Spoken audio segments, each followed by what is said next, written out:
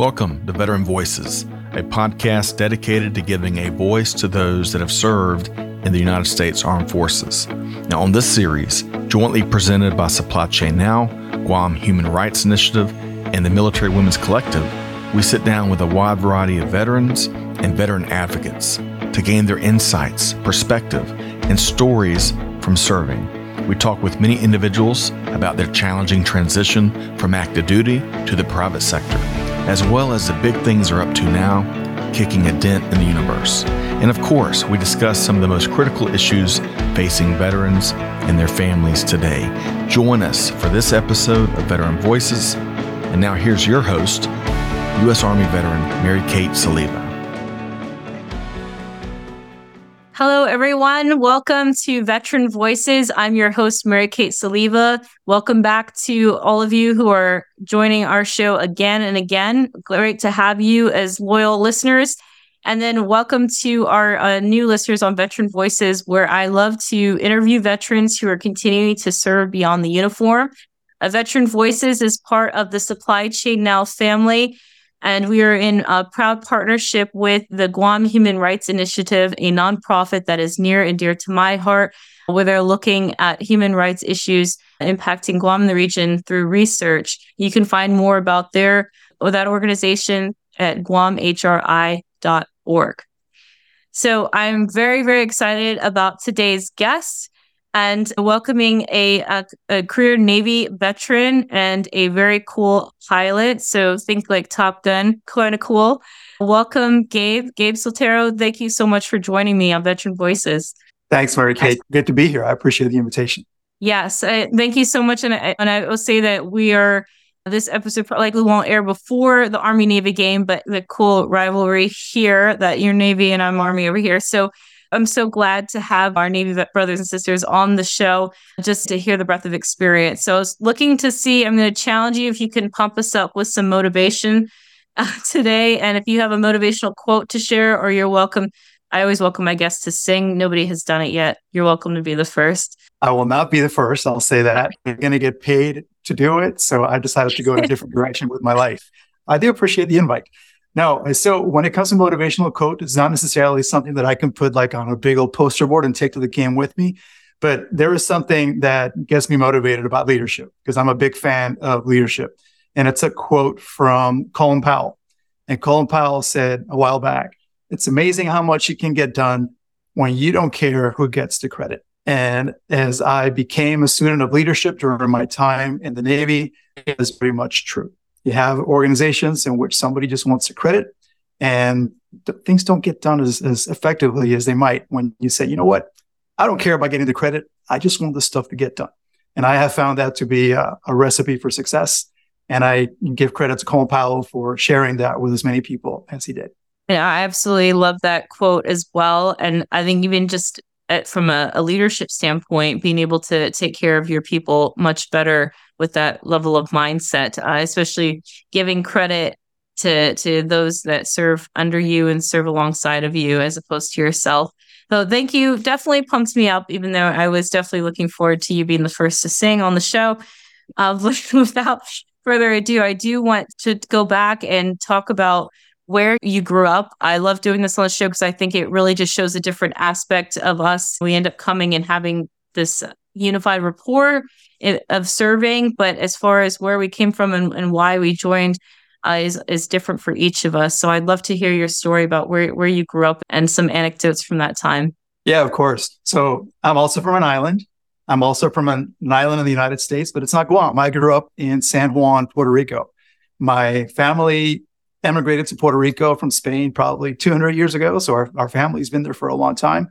And I spent the first 18 years of my life there. I grew up in a bilingual household, speaking Spanish and English. And while we didn't really have a military tradition, my dad did serve in the Air Force many, many years ago after college for a few years and left to start his own business.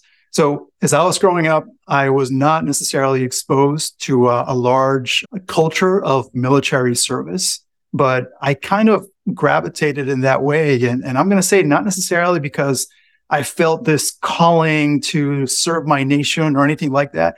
It was actually a lot more basic. I was 18 years old and I wanted to be a pilot. It was as simple as that. And I spoke to some recruiters, spoke to Air Force, I spoke to Navy. Aviation just had a lot more cachet to it. Something about having to go find the ship after you're done with the mission.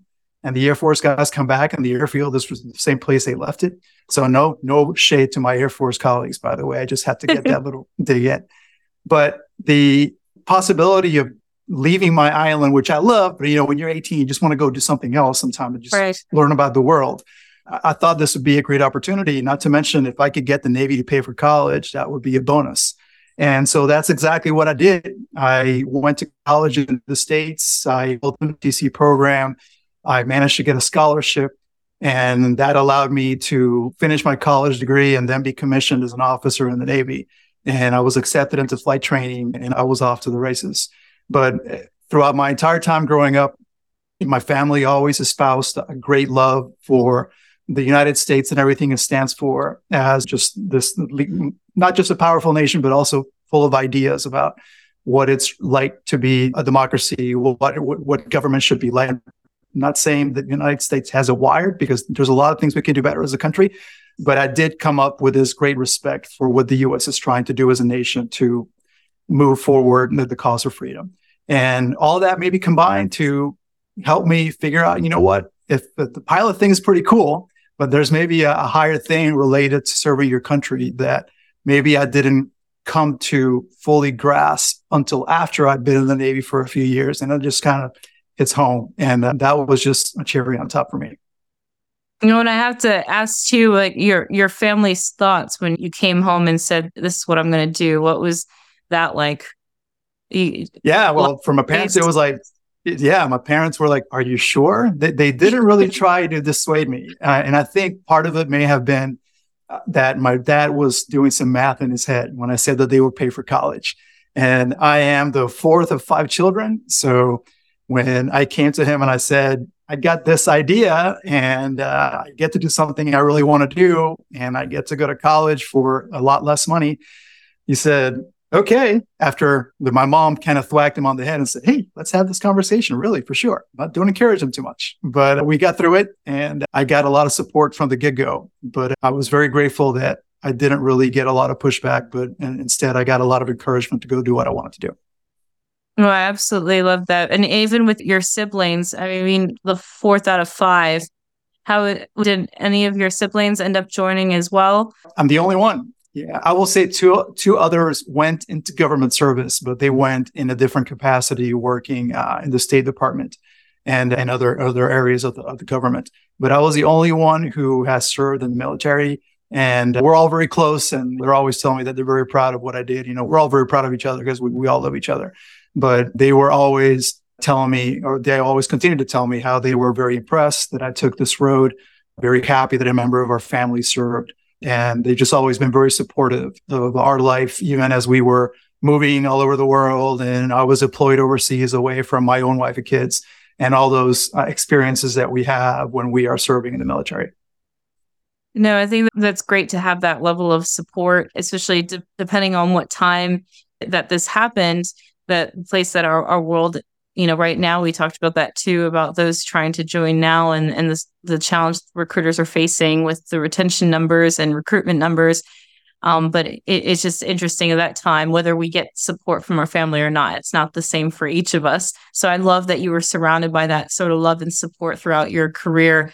And so as far as that goes, that definitely makes the transition much easier.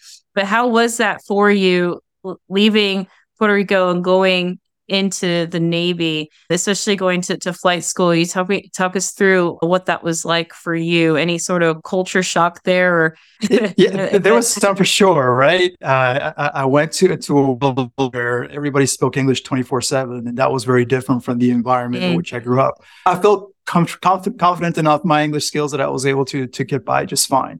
And as I finished college and I headed into flight training in Pensacola, it was an eye-opening experience. I think academically I was well prepared, so I felt that I could do well. I'm not going to tell you I aced it, because I did not, but I was able to do well enough, right, to progress.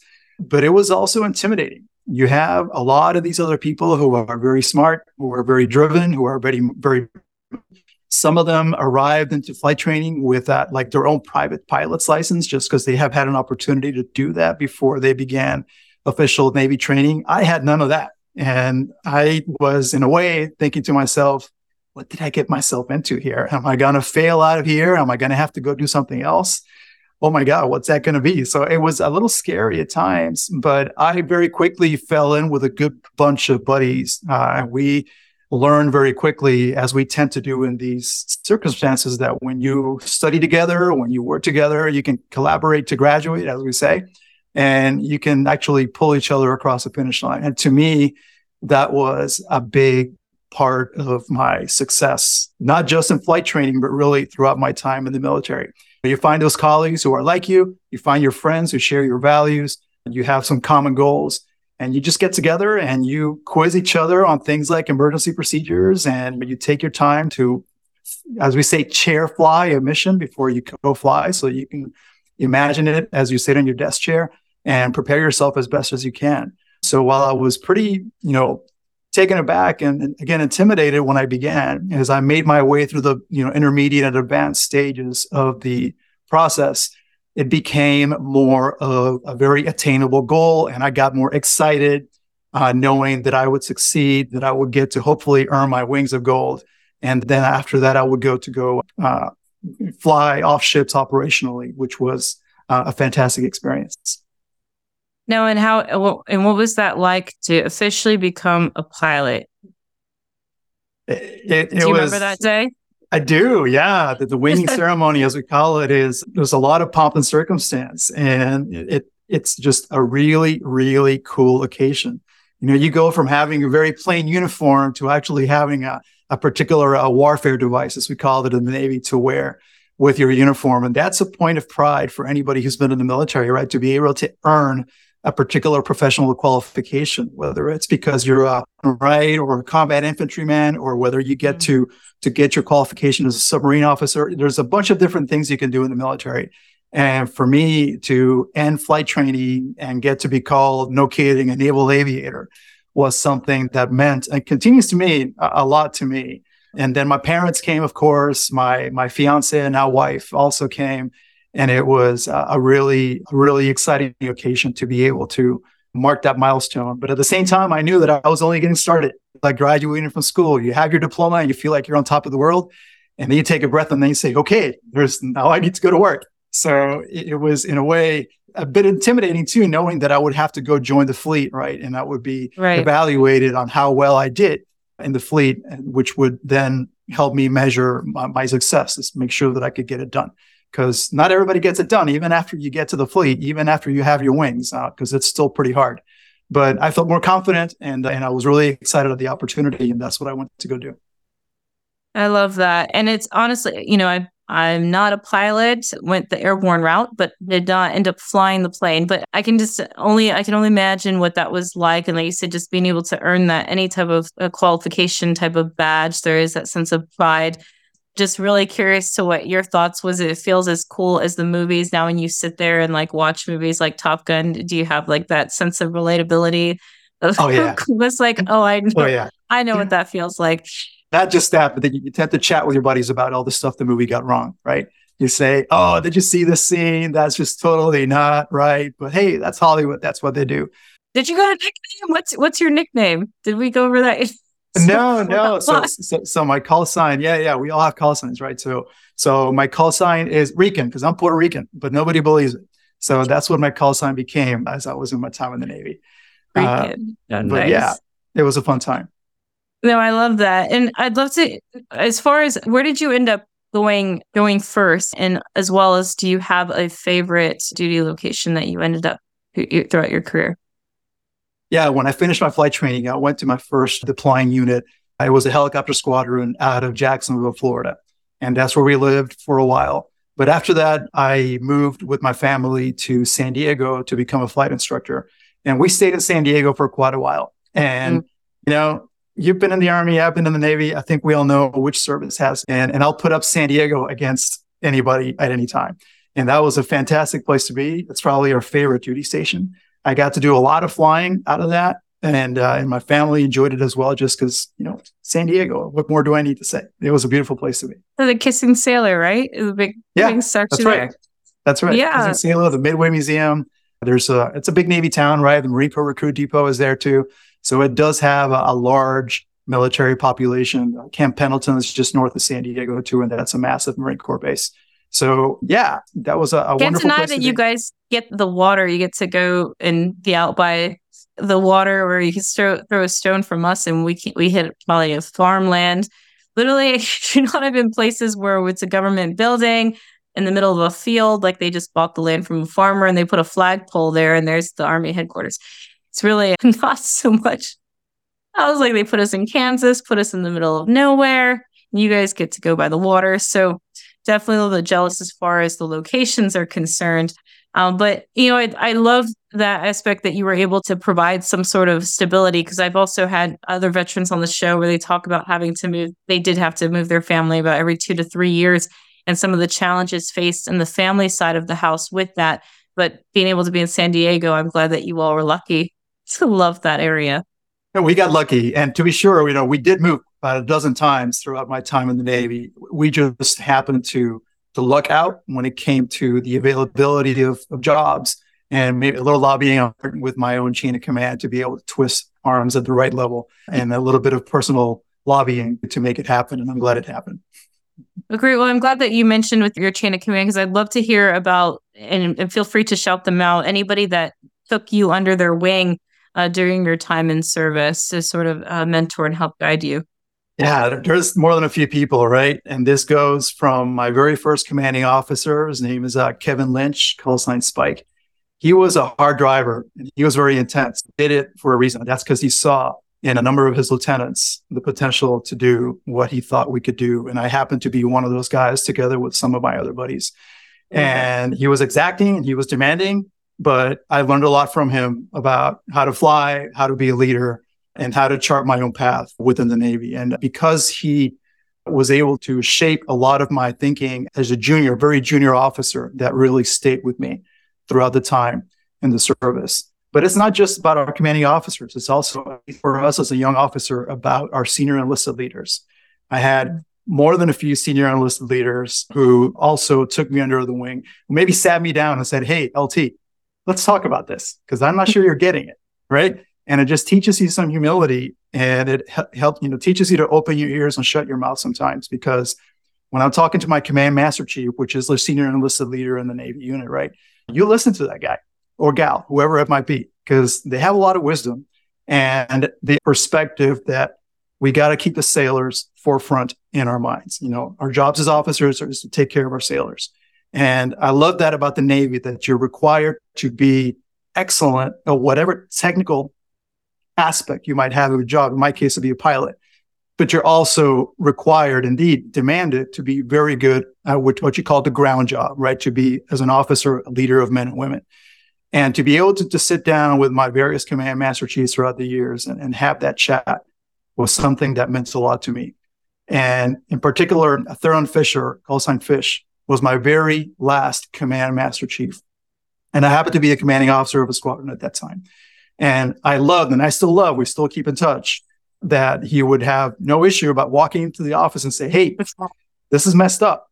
What do you want to do about it?" And I respected the hell out of him for doing that. And I still do, because he's somebody who, despite his position and my position, I did not hesitate to call things out when he saw that they had to be corrected. And 9 times out of 10, that. So again, I was able to listen, and I think in the end, it may be a better officer and a better leader. So I owe a lot of that to those two particular gentlemen. I appreciate that you mentioned as well, both above you and below you, the ability to, how important it is to get from both perspectives, and that you had that. You're fortunate enough to have that, where they weren't afraid to come up to you. I'm a big proponent of approachability being a great leadership quality, that they feel that they can come to you, and that you're not one of those that's like blocking out all the sound, but you really took the time to hear them out and to take and to heed their guidance. Especially again the NCO Corps, because we've been in a long time, so, for some of us, right? No, you're absolutely right. And what a great resource, and what a great person to be able to just engage with and learn from. To me, I wish I would have learned about that earlier in my career because I would have learned even more. Absolutely. And I think with sometimes when we have very unconventional careers, we don't always have a bunch of a lot of subordinates under us. Sometimes at the very early stages, it's really you're looking out in your career and trying to figure out things for yourself. But then it does change, and you do end up having to seek that other guidance to really hone in what type of leader that you want to be. So I love that level of growth that you mentioned and that shout out for them. I'd love to hear, as far as it came to your transition, so doing a career here, can you recollect about the moment or the time that you decided that this was time for me to start the process to transition? Mm-hmm. Yeah, for me, it was pretty deliberate. It was nothing very surprising. I had completed my last sea duty tour, as we call it in the Navy, when you're deployable, right? When you're assigned to an operational unit. And I was doing my very final assignment, which was not operational. This was more in the educational realm. I was at the Naval War College in Newport, Rhode Island. And I had on purpose sought orders there so that I could make my transition from there. And my wife and I had many conversations about it. And when it came time to click that send button on the paperwork that I submitted to state my intention to retire from active duty, it felt great. It felt like I knew I was making the right call because I didn't feel this sense of dread, at least not yet. Initially, it was very much, this is absolutely what I want to do. This is totally the right call. But it wasn't maybe until a couple of weeks later when the response came saying, we have accepted your request. And at that point, it became real. And then I said to myself, holy cow, now what do I do? And that's happening. Yeah, right. It's happening. This is real. It's coming. The train's not going to stop now. That's right. And that's when it got real. And that's when I had to take a few deep breaths and make sure that I was moving in that right direction. But I was okay. I had no idea what I was going to do. No, I wasn't okay in that sense. But at least in my head, I said, you know what? This is the right call to make. Partly because had I stayed on active duty, it would have required a very demanding schedule for me to be spending a lot of time out at sea. And I don't begrudge that because I know that's how the Navy operates and that's what's required of our leaders. But I had done plenty of that. And I was in a position where I could say, you know what? I'm going to retire on my own terms. I've done plenty of deployments and I learned a lot on those deployments, but they also wear on your family. So now is a time to take this next step with my life and my career and be able to maybe be home for dinner and be able to watch my kids grow up in ways that I wasn't able to do in previous years. And I think we take for granted just the ability for our loved ones to know when we're coming home, right? And to know that it's going to be the same and they can prep dinner and they know it's not going to be cold and they don't have to keep it heated up for us. No, I could definitely relate to that. And just the ability to be present and not miss those special moments that we can't get back. So I was wondering too, with regards to your transition, you went from being this, with lack of better terms, a badass pilot in the Navy. And then, like you said, not sure what you were going to do after. Was there a level of fear there of the unknown and also wondering, am I going to find something that makes me feel like I did wearing those wings on my chest? Yes, it is incredibly stressful. You realize you've had the coolest job in the world for all these years. So anything beyond that is probably going to be a letdown. And that's what one of my own buddies told me, who had retired a couple of years ahead of me. He said, Gabe, you had an awesome job for all these years. And I hope you enjoyed it because whatever comes next is not nearly going to be as cool as a blow. I said, oh, got it. Okay, fine. Thanks for sugarcoating it for me, right? But he was right. And that kind of helped me frame my job search as so to be. And I was able to make my peace with the fact that I had a pretty damn cool job for all those years. And whatever I had to do next, they didn't have to rise to that level of cool, but it still needed to have a level of fulfillment for me. And so, like many transitioning service members, I used a bunch of different services to help me figure out the things that mattered to me, the place where I wanted to live, the kind of job I wanted to do, the kind of work I wanted to be engaged with. And through a lot of trial and error and really networking, I was able to talk to a bunch of people, learn about what the possibilities are, and get ready for that transition. But I'll tell you what, as my retirement date approached, I didn't have a job. And I was still interviewing and sending resumes and doing this and doing that. But I did not have a job lined up right away. And it took me a few more months after my retirement to finally start working full time because it was hard. It was very hard. But I finally got there, but it took some time. May I ask how you navigated that time? Because I know for many of our listeners, we have those folks who are still in active duty or those in transition right now. What would sort of your advice be to them and how you navigated that period, that especially that 3 months once you did retire? How did you navigate? Where did you seek advice and how did you process that? Yeah, so I was lucky to have the love and support of my family, which really meant a lot to carry me through this period of uncertainty. One thing better was start networking earlier. And this is something that you hear a lot of people say, but it's true. The earlier you start networking, the earlier you start putting your name out there, the better you're at it.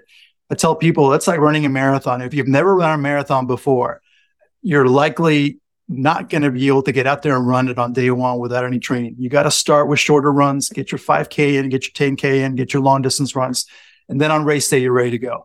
For the job search, it's the same thing. You cannot expect that your first resume is going to look awesome. You can't expect your first interview is going to be perfect and excellent. You got to work on these skills. The whole networking piece, right? Of introducing yourself to somebody else, to tell your story about what you did in the military in a way that somebody can understand it, especially if that somebody has never spent a day in the military. That takes practice. And it's not something that many of us, at least not me, gets right out of the gate. And as I made my own transition, looking back, I wish I would have started doing all this maybe a year out instead of, say, maybe 6 months out, maybe even longer. Some of us take a little longer to figure that out. It took me a while. And so as I started the networking piece, I started talking to other peers of mine who were moving away from active duty at the same time. And we supported each other quite a bit. We shared resources. We said, hey, have you heard about this program?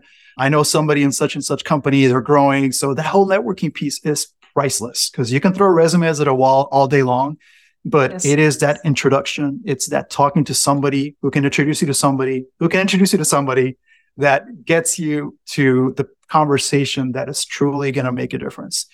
And as I went through the process, I attended a number of, sessions with different service providers that we can go into if you like, that helped me get into the right headspace and helped me tell my own story so that as I retired and moved to a new city with my wife, I was able to, rely on our savings a little bit and rely on some of my retirement income and then my wife's income as well to maintain a sort of lifestyle until I started working full time a few months later.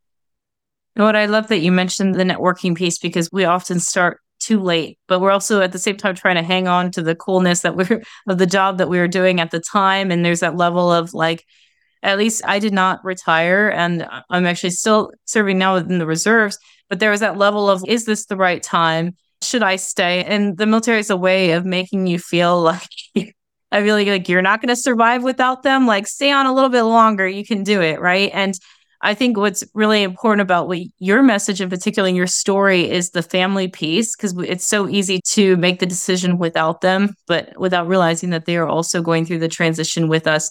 So I love that throughout your response there that you just mentioned about sitting down with your wife, having the support for your family, but also going through those decision points with your family. I think is really important as well, going through that time. So thank you for that piece. Yeah, of course. A friend of mine told me a long time ago, well, we were wondering whether or not to leave the service when we were junior officers, maybe about the 8-year time frame. A buddy of mine said to me, "I'll never need you more than you need the Navy." And it kind of put things in perspective to make me realize the Navy's a big machine. And if I get hit by a bus tomorrow, the machine will continue. No harm, no foul. Everything's fine. It's just the way things happen. And my family, however, is very much a part of who I am. And even after I depart the service, I'll still have my family with me.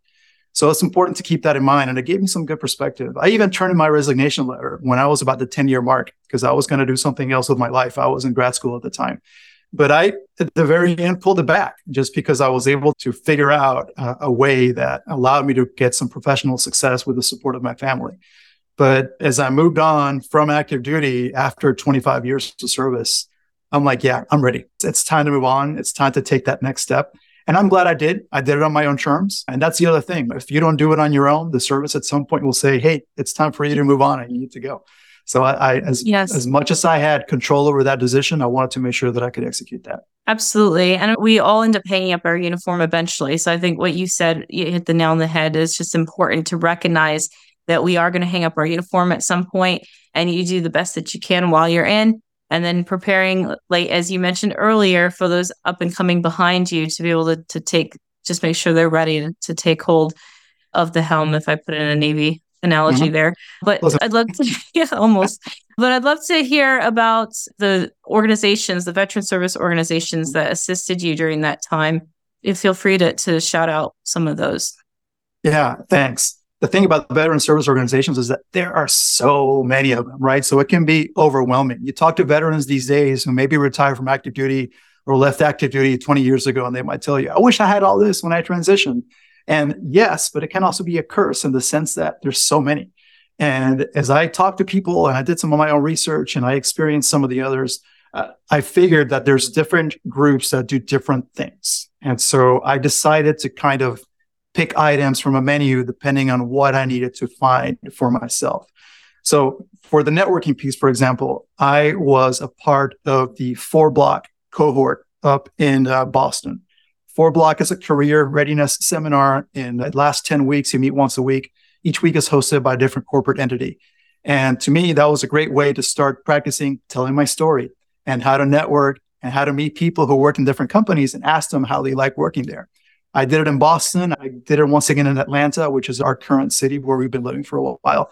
And I liked it so much that I became an instructor, which I found was just a very cool thing to do, to be able to learn about how to market my own brand. For the inner journey, which is like, I think, another part of the transition, I used an organization called the Commit Foundation.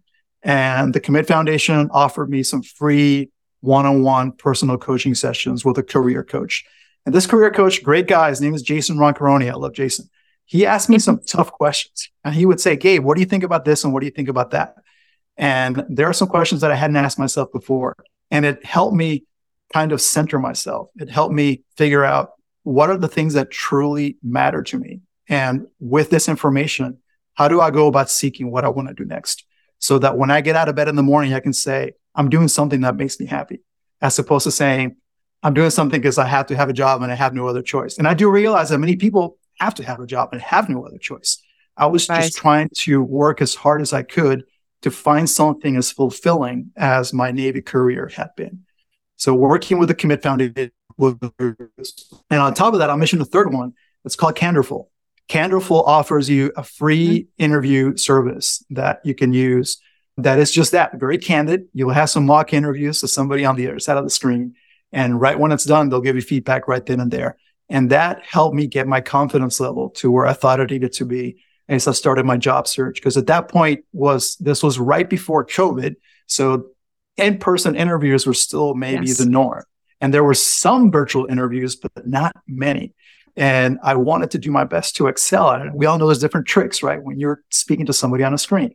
So working with Candorful helped me quite a bit and get to where I wanted to go. So those are 3 of the organizations that I engage with. Again, there's many others, but I found I'll add one more. Hire Heroes USA. Yes. Hire Heroes USA helped me with my resume. They have people. Again, this is all at no cost because it doesn't cost you anything as a transitioning service member, and gave me some great feedback and offered me opportunities to engage with somebody who could tell it to me straight and say, "Yeah, your resume sucks. Here's why. Let's make it better." And I found that very useful. No, I love that. So you have 4-block, the Commit Foundation, Candorful, and Hire Heroes USA. Mm-hmm. Right? So no, those are fantastic. And I love what you said about just being able to ask the hard questions. And the other thing, I was like, the civilians, my friends who've never served in the military, they're like, Mary-Kate, I don't love my job. Like, I do my job, but the idea of trying to find something that they genuinely love and gives them purpose back isn't something that I realized that they didn't think of in the same way that we do. Because they said we were doing something cool in the military that fulfilled a part of us and became sort of part of our identity or being at the time. And then we try to find something on the civilian side when we get out that's going to also fulfill us. But I thought that was interesting when my transition, that my friends are like, I love my job working. Like it pays the bills, and then the money that I have that's extra allows me to do the things I do love. But they weren't wrapped around this idea that the pressure, like I was putting on myself during transition, to say I've got to find something that feels just as fulfilling and makes me feel just as much of a badass, so to speak, as I was when I was on active duty. And I thought that was something interesting that we didn't talk about as much. I thought that was just a thing that other people do, but I find I only related to that with other veterans. For sure. I think it's very much at the heart of a veteran's quest, if you want to call it that. Our hero's journey, as they say, right? Exactly. The story was like, we still want to feel like we have this greater purpose and sense of being, and that part of intrinsically is part of our values. And when we're looking for a good culture fit, as they say, language is identifiable with the civilian side, but that's something that I think is important. And then, as you mentioned, reaching out to those organizations, not being afraid to be vulnerable, regardless of what rank. Like you said, you've commanded an entire squadron before. So it's easy to come out to say, well, I've led all these people and all this millions of dollars of equipment. Like I got this in the bag. I don't need to get help from anybody. But I think that goes to show the type of person that you are and leader, to be able to humble yourself to go seek those organizations. So just, and that's why I'm so glad that you're on the show as well. So in case those of you listening, regardless of your rank, it's just really important to humble yourself, to ask those hard questions. You can't just say, I'm willing to work anywhere and everywhere. It's like, are you willing to work weekends? Are you okay working holidays? You want to work nights? Travel? There's all these things that are important to talk about. Sure. So I'd love to talk about what you're doing now, because of course, Veteran Voice is all about serving beyond the uniform and giving back. So you shouted out some of the great organizations, but talk to me about the work that you're doing now. Certainly. So I work for the Home Depot right now, and I am the program manager for military relations. And after wandering around a couple of different jobs, I landed here, and I have found it to be that perfect mix of fulfilling work, because I get to still work with the military community, but also working in private industry for a profit-driven enterprise, which of course the Home Depot is a Fortune 20 company. And the Home Depot is like the size of the U.S. Army. So it's a large organization, which is to say a lot of stuff happens, and there's many people that work here doing many different things. Part of what I love about working here is that we actually live our values, which is similar to my experience in the military. We have a values wheel, which we all wear on our orange aprons. And among those values are things that for the veteran community sound like, doing the right thing, building strong relationships, giving back. Those are all things that resonate with largely all veterans. And it resonated with me too. So in my capacity, I work to engage with veteran service organizations in the community. We also run our SkillBridge program. We are a Department of Defense SkillBridge partner, and we run military fellowships for transitioning service members who are looking for that next position to absolutely lead the service. And we also work with our own veterans within the Home Depot to make sure that they are aware of benefits and opportunities available to them within the company, to try to make sure we raise their profile and keep promoting veteran causes internally as well as externally. So love it. I have a great team. Within my team, everybody is either a veteran or a military spouse. And that's not a requirement, but it just kind of, happened that way. And just like when you talk to other veterans, you kind of speak the same language, you understand each other, you know what it's all about, and it makes the job that much more enjoyable. No, I absolutely love that. And with Home Depot, I mean, I love being able to go to Home Depot and seeing the veterans that, their aprons, because they're the ones that tend to come up and we get to talking. And then it turns out that I forget what I was actually going in there for, because we start talking about for time in service. Oh, but no, I also love the activities that you all do for families as well, getting the workshops, building workshops for the kids, and just, again, that family dynamic. So appreciate with Home Depot. And again, the SkillBridge program, could you touch a bit on the SkillBridge program, what that is, in case our listeners aren't familiar with that program? Certainly. So the DoD SkillBridge program is run by the Department of Defense, and it allows employers who partner with them to bring in service members who are transitioning as fellows or interns or, people to work in their company for up to 6 months, really. But we tend to find that 11 to 12 weeks is probably the happy medium, because they need the commanding officer permission to participate. And they come to the company and they get fully integrated with our team. And while it does not guarantee employment on the back end, it does expose our military fellows to a potential career at the Home Depot by helping them learn about what we do, who we do it with, and how well we do it. This is at no cost to any company because service members are still on active duty. So they're still receiving their full DoD salary and benefits. So from an employer standpoint, it's win-win, right? Because you get to explore potential new talent at a very low risk, but potential high reward. And for the service members themselves, it's also a win because they get to pursue an opportunity without having to commit to it if it winds up being not the right move for them. But they still get exposed to a potential career path with an entirely new company that's just very different from the military. All those things lead to what I think is a great success. And I'm a big fan of SkillBridge and realize DoD has put a lot of effort into it.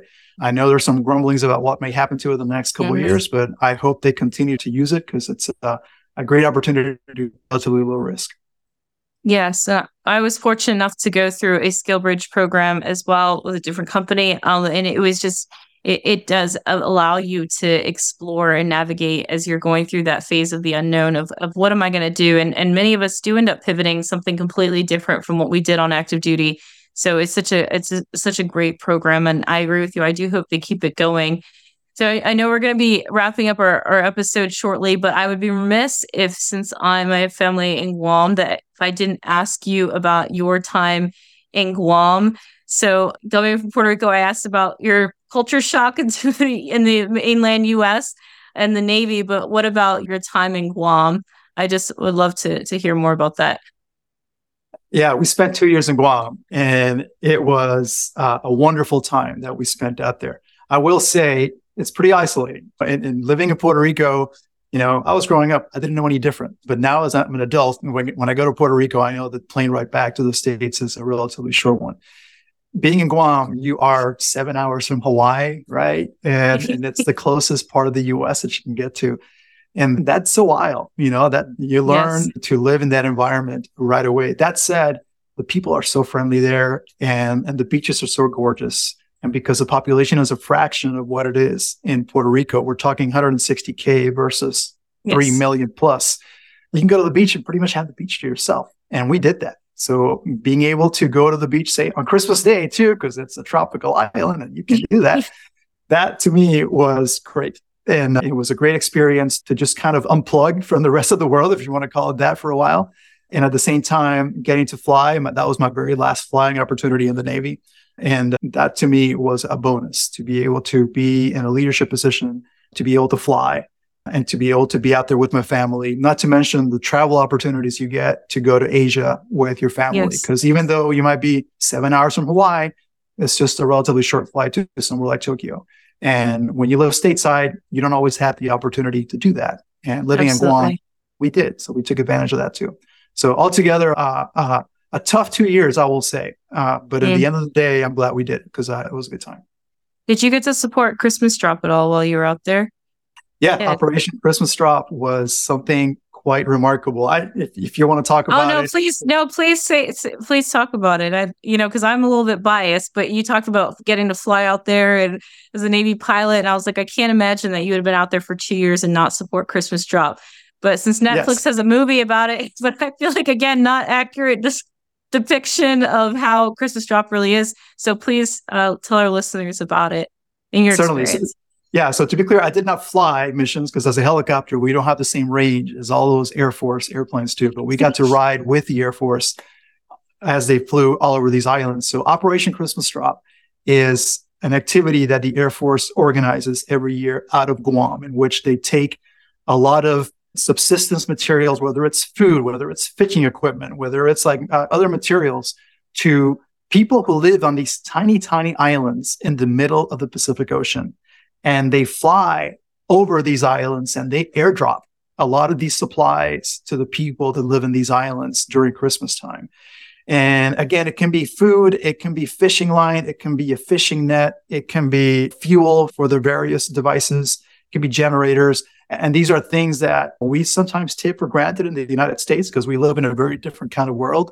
But these Pacific islands that are very resource limited and have small populations often depend on what the boat brings in. And sometimes the boats don't come in for a while. And so the Air Force kind of, complements that by doing Operation Christmas Drop on a yearly basis. And it is really a sight to see the amount of planning that goes into it, the various planes, the various routes, the care with which they say, let's make sure we cover all these islands. It's a hats off to the Air Force for doing that and for providing support. It's a really good thing that they do every year in the Pacific. Oh, thank you again for mentioning that. It's definitely a highlight for those and for my family and friends. I mean, the Rotary clubs, the local schools, the students, everybody's getting out there to help and volunteer and put the packages together. So yeah, definitely a shout out to the Air Force for allowing us to even participate in that operation. So thank you again. I just would love to, I know I could talk to you all day. I'm a rambler, but I'm grateful that your stories are way cooler than mine. And I would love to, again, if you had any parting words for our listeners who are going through this time in their lives and their transition. And I like to highlight always that we continue to go throughout transitions throughout our life. It may feel like the big one coming off active duty, but any last thoughts? Sure. Thank you. I guess a couple of things I would say is, as I said earlier, network. The earlier you start, the better off you'll be.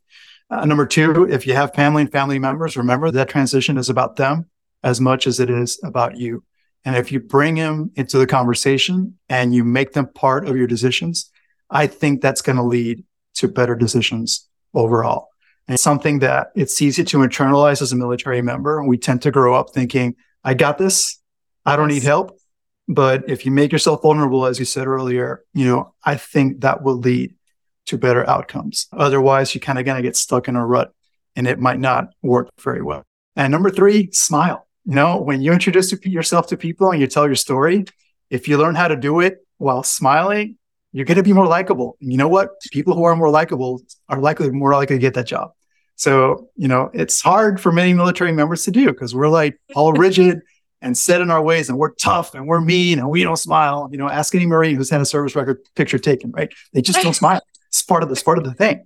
As you transition out of the military, it's a different world and you want whoever you're talking to like you. And when you smile, I find it helps. So I'll leave you with that. Oh gosh, I love that last one. I think you're the first guest to add that the advice. We do get the networking, but yeah, smile. Oh gosh, how many DA photos, the military photos that they don't smile, and their shout out to the Marine Corps, smile more. But thank you so much, Gabe, for your time and for sharing about your experience as a Navy pilot, a career Naval pilot. Thank you for your service and for Home Depot for what they do for those in transition with the DoD SkillBridge program and taking that charge there to again show how important it is to be able to support one another through this time, and for our listeners to know that you don't have to go through this transition alone. There's those of us who have been there, done that, and happy to help you along the way. So as Gabe said, smile, take hold of the journey, and include your families in the process. So again, thank you all for joining us on Veteran Voices. Hope to see you here again next time. Again, Veteran Voices is part of the Supply Chain Now family. You can get our podcast wherever you get your podcasts from. And we are also in proud partnership with the Guam Human Rights Initiative. Again, you can learn more about them at guamhri.org. And we hope to see you here again next time. Be good and be the change that's needed. Thank you. We'll see you next time. Take care.